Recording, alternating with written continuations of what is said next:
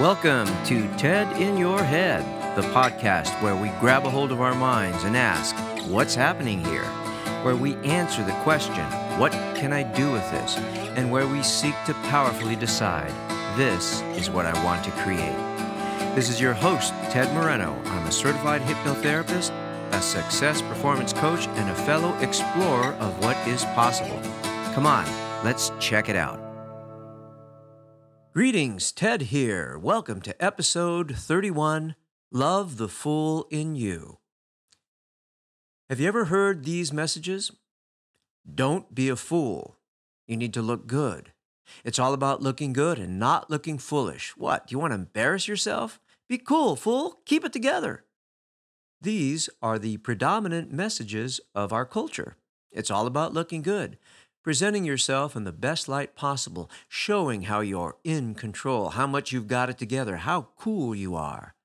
Especially here in Southern California, the home of Hollywood, Tinseltown, glamour, and hip fashion, looking good is paramount.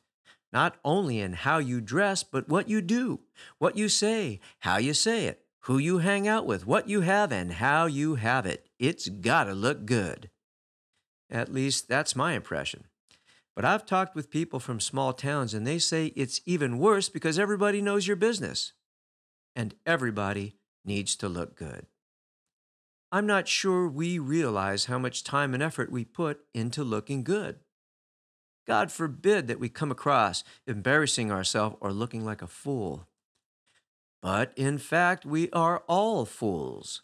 Deep down inside of us, there's something about us that is potentially embarrassing, so much so that even thinking about it might even make us cringe.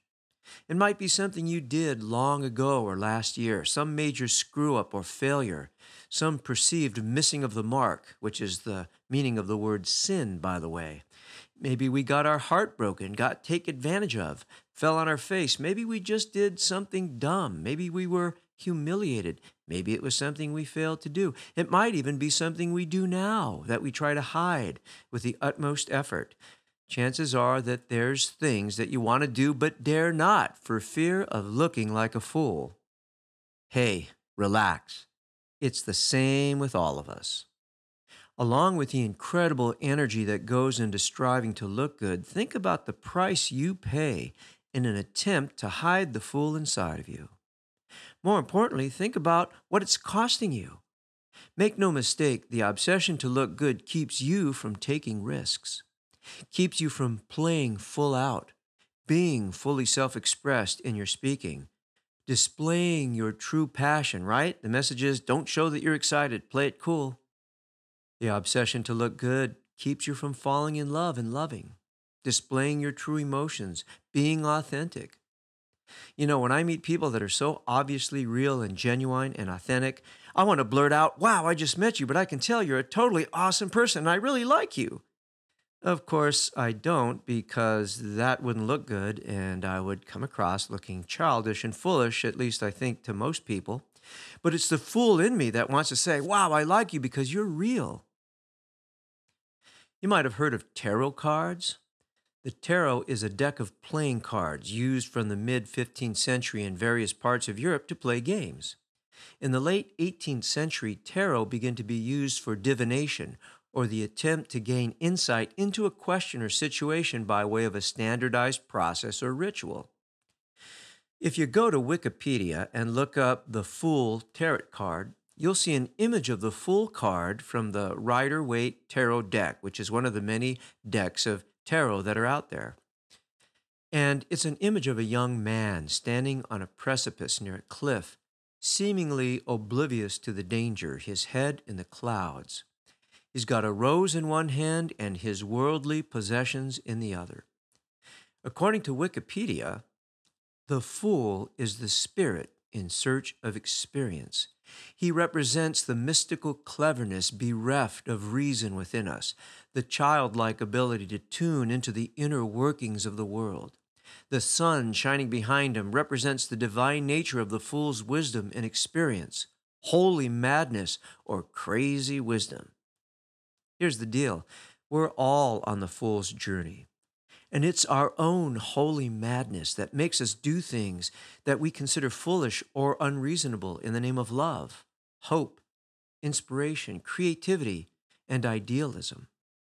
Our obsession with looking good is what stands in the way of our bliss, found in the unrestrained desire to experience fully this fleeting life. The inner workings of the world, the mysterious forces that move us to inexplicable action, they don't follow a protocol, rules, social mores, or conventional behavior. They flow through us and from us, and like Yoda's force, they allow us to tap into the power of our own divine and powerful nature. Now, obviously, there are times and places where you don't want to let your fool run wild. I mean, you might not have a job very long if you walked into work too many times with your jester hat and leggings, giggling like a, darned fool. By the same token, standing in front of your cousin's open coffin at his funeral and loudly proclaiming with a silly grin, "I'm so glad it's not me," that might not ingratiate you with your family. Suffice to say, there are times when circumstance, good manners, and common sense dictate that you exhibit more conventional behavior by keeping your jack in his box, so to speak. But I would also suggest that those that don't have the time or fail to create space for that exuberance or holy madness, they have to find some way to release that building up inside of them. And, there's many unhealthy ways of doing that out there, drugging and drinking, just to name a couple. So how do we come to love and embrace the fool inside? What can we do to integrate our desire for acceptance with our sometimes foolish nature? Well, here's a few things you can do. Number 1, forgive your fool.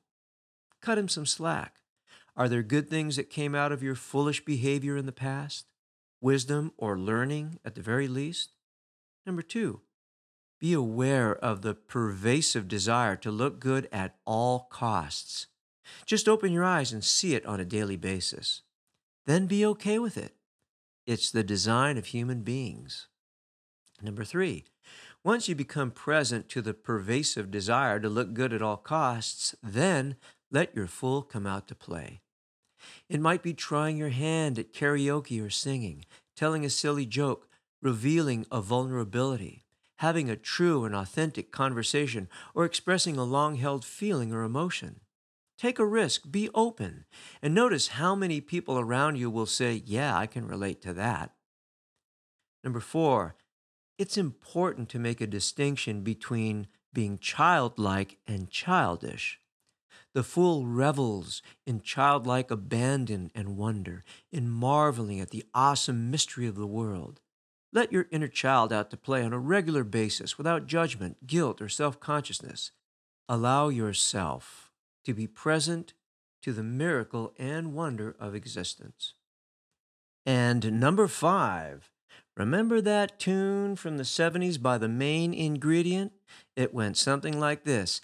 Everybody plays the fool sometime. There's no exception to the rule. Listen, baby.